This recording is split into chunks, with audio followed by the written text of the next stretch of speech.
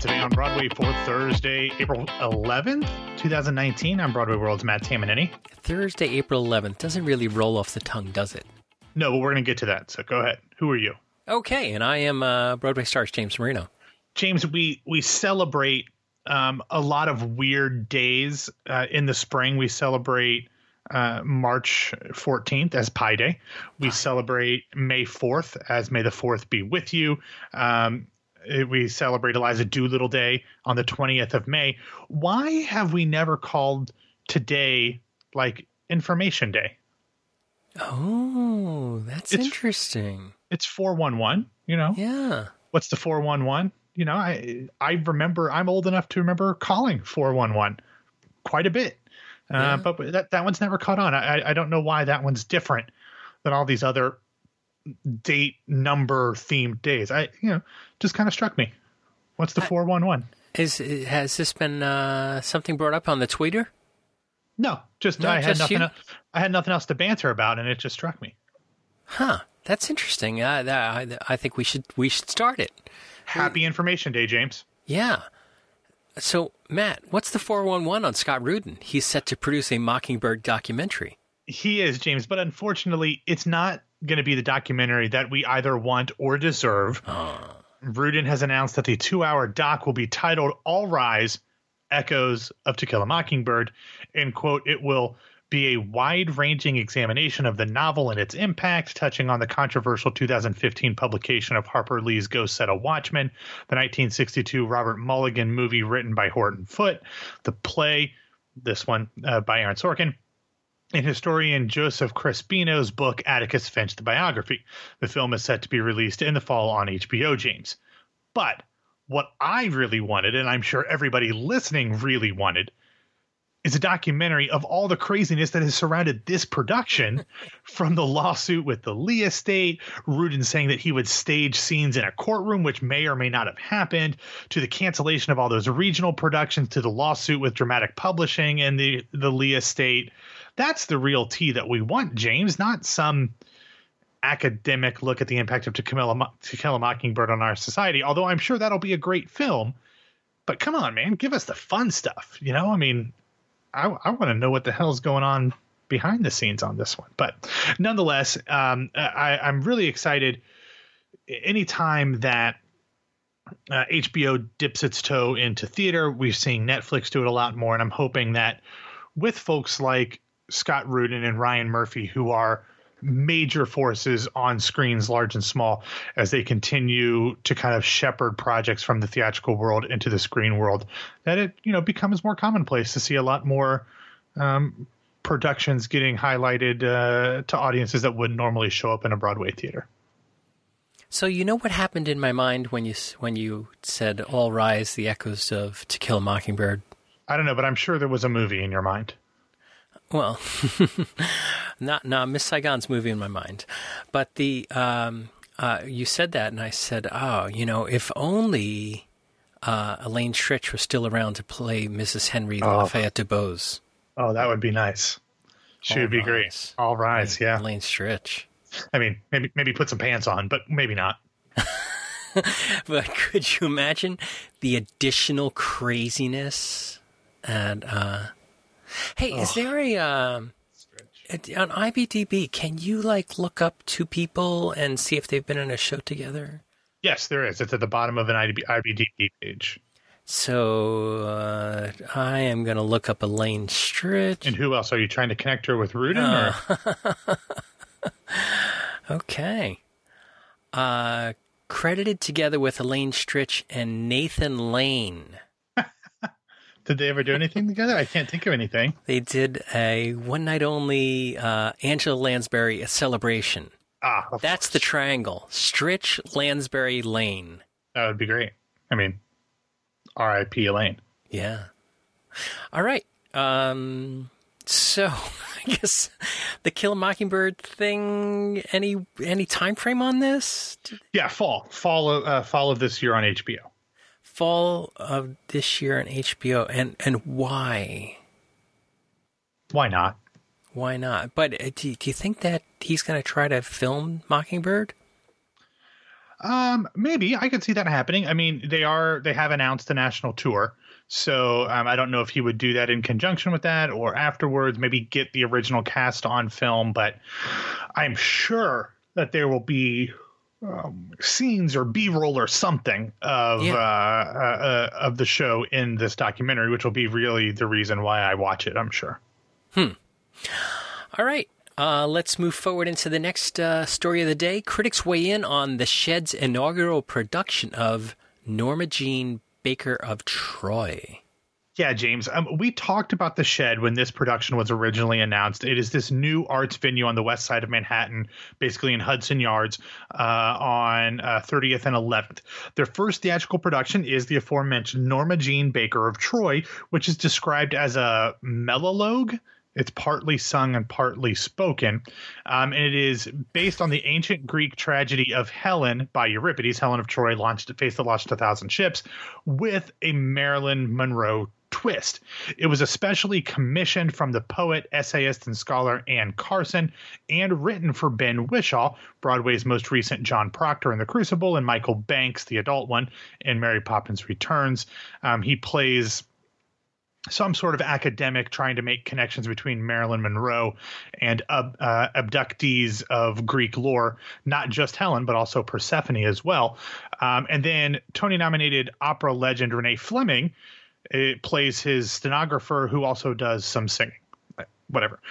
Theater and opera director Katie Mitchell helmed the project. Now, if you thought that unique construct of a show was bizarre, you're not alone. Ben Brantley of the New York Times, reviewing the show, said, quote, Norma Jean, which is less a play than a staged poem, is the inaugural production at the 500-seat Griffin Theater, and it has cultural cachet to burn with the added draw of pop appeal. Neither Mr. Whishaw nor Miss Fleming portrays the title character in this equally hypnotic and exasperating production, or not exactly. Mr. Whishaw and Miss Fleming are, against the odds, marvelous. They somehow lend an emotional spontaneity to ritualistic words and gestures while conjuring an affecting relationship between two people who, after all, don't even exist in Miss Carson's text. Mr. Wishaw's astutely measured metamorphosis here suggests both deep, contemporary personal neuroses and atavistic self-sacrifice.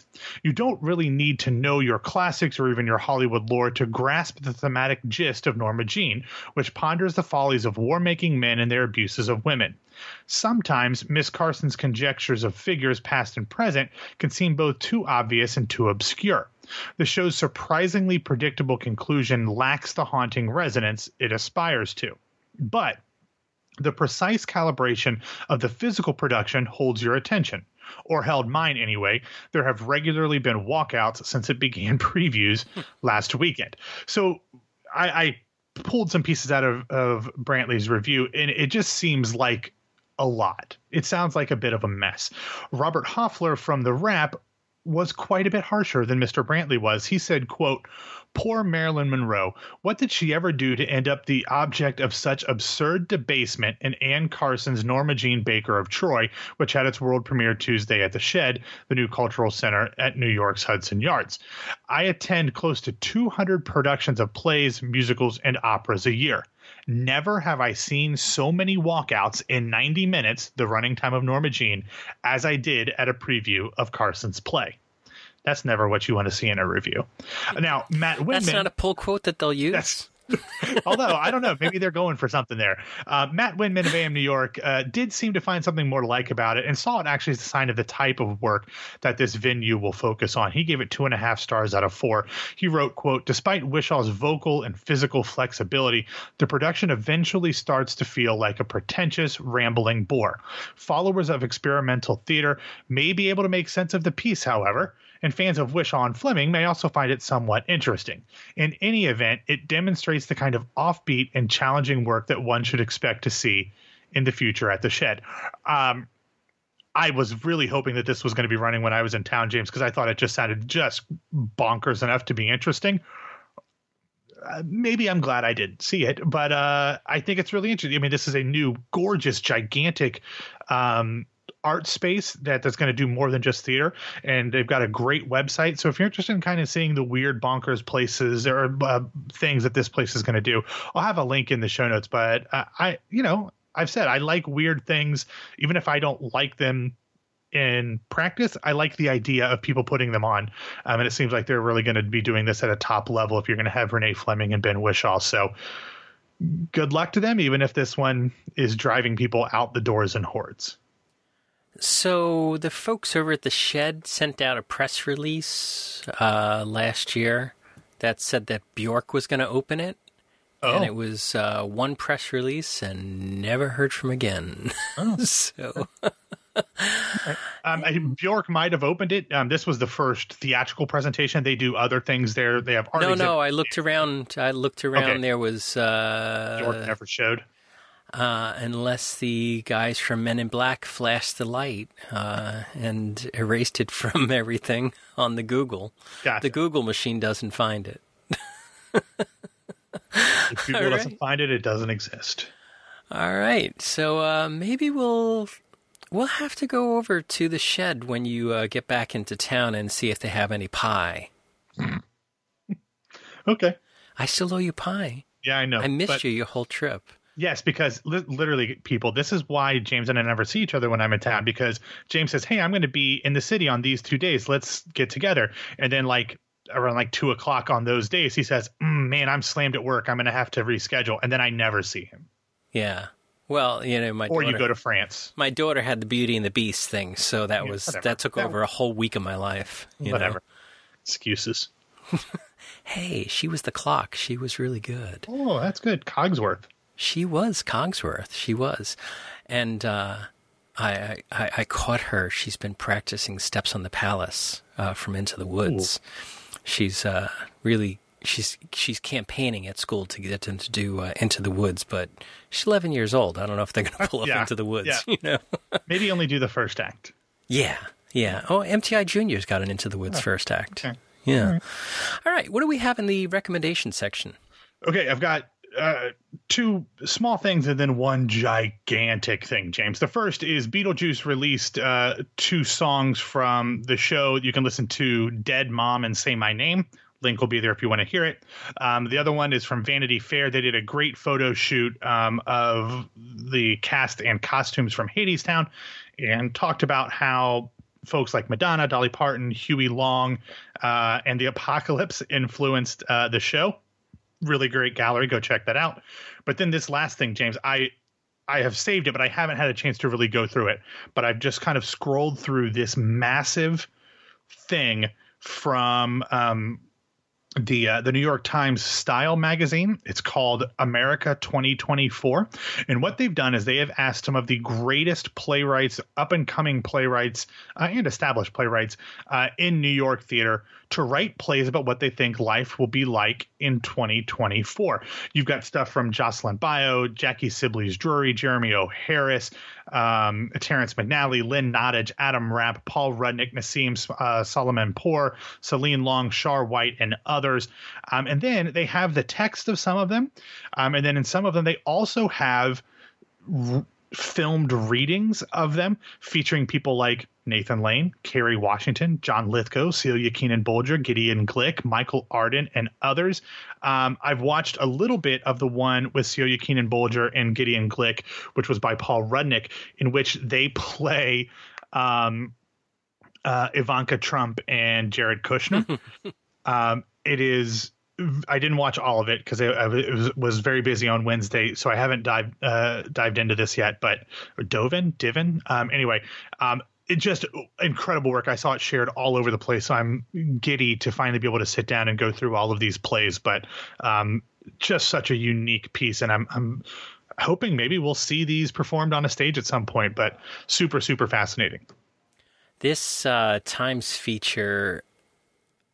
I can't even imagine how much this cost them to put together. Oh, exactly.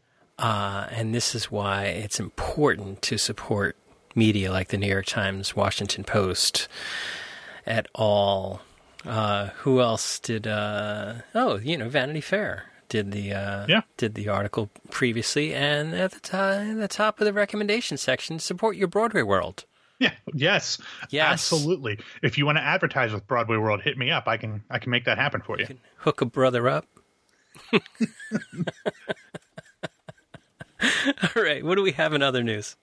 Okay, just two small things, and then we'll get you out of here real quickly. On Wednesday, the Vineyard Theater announced that they had extended Mara Nelson Greenberg's play Do You Feel Anger through April 27th, and the Atlantic announced the initial casting for Carla Ching's Nomad Motel.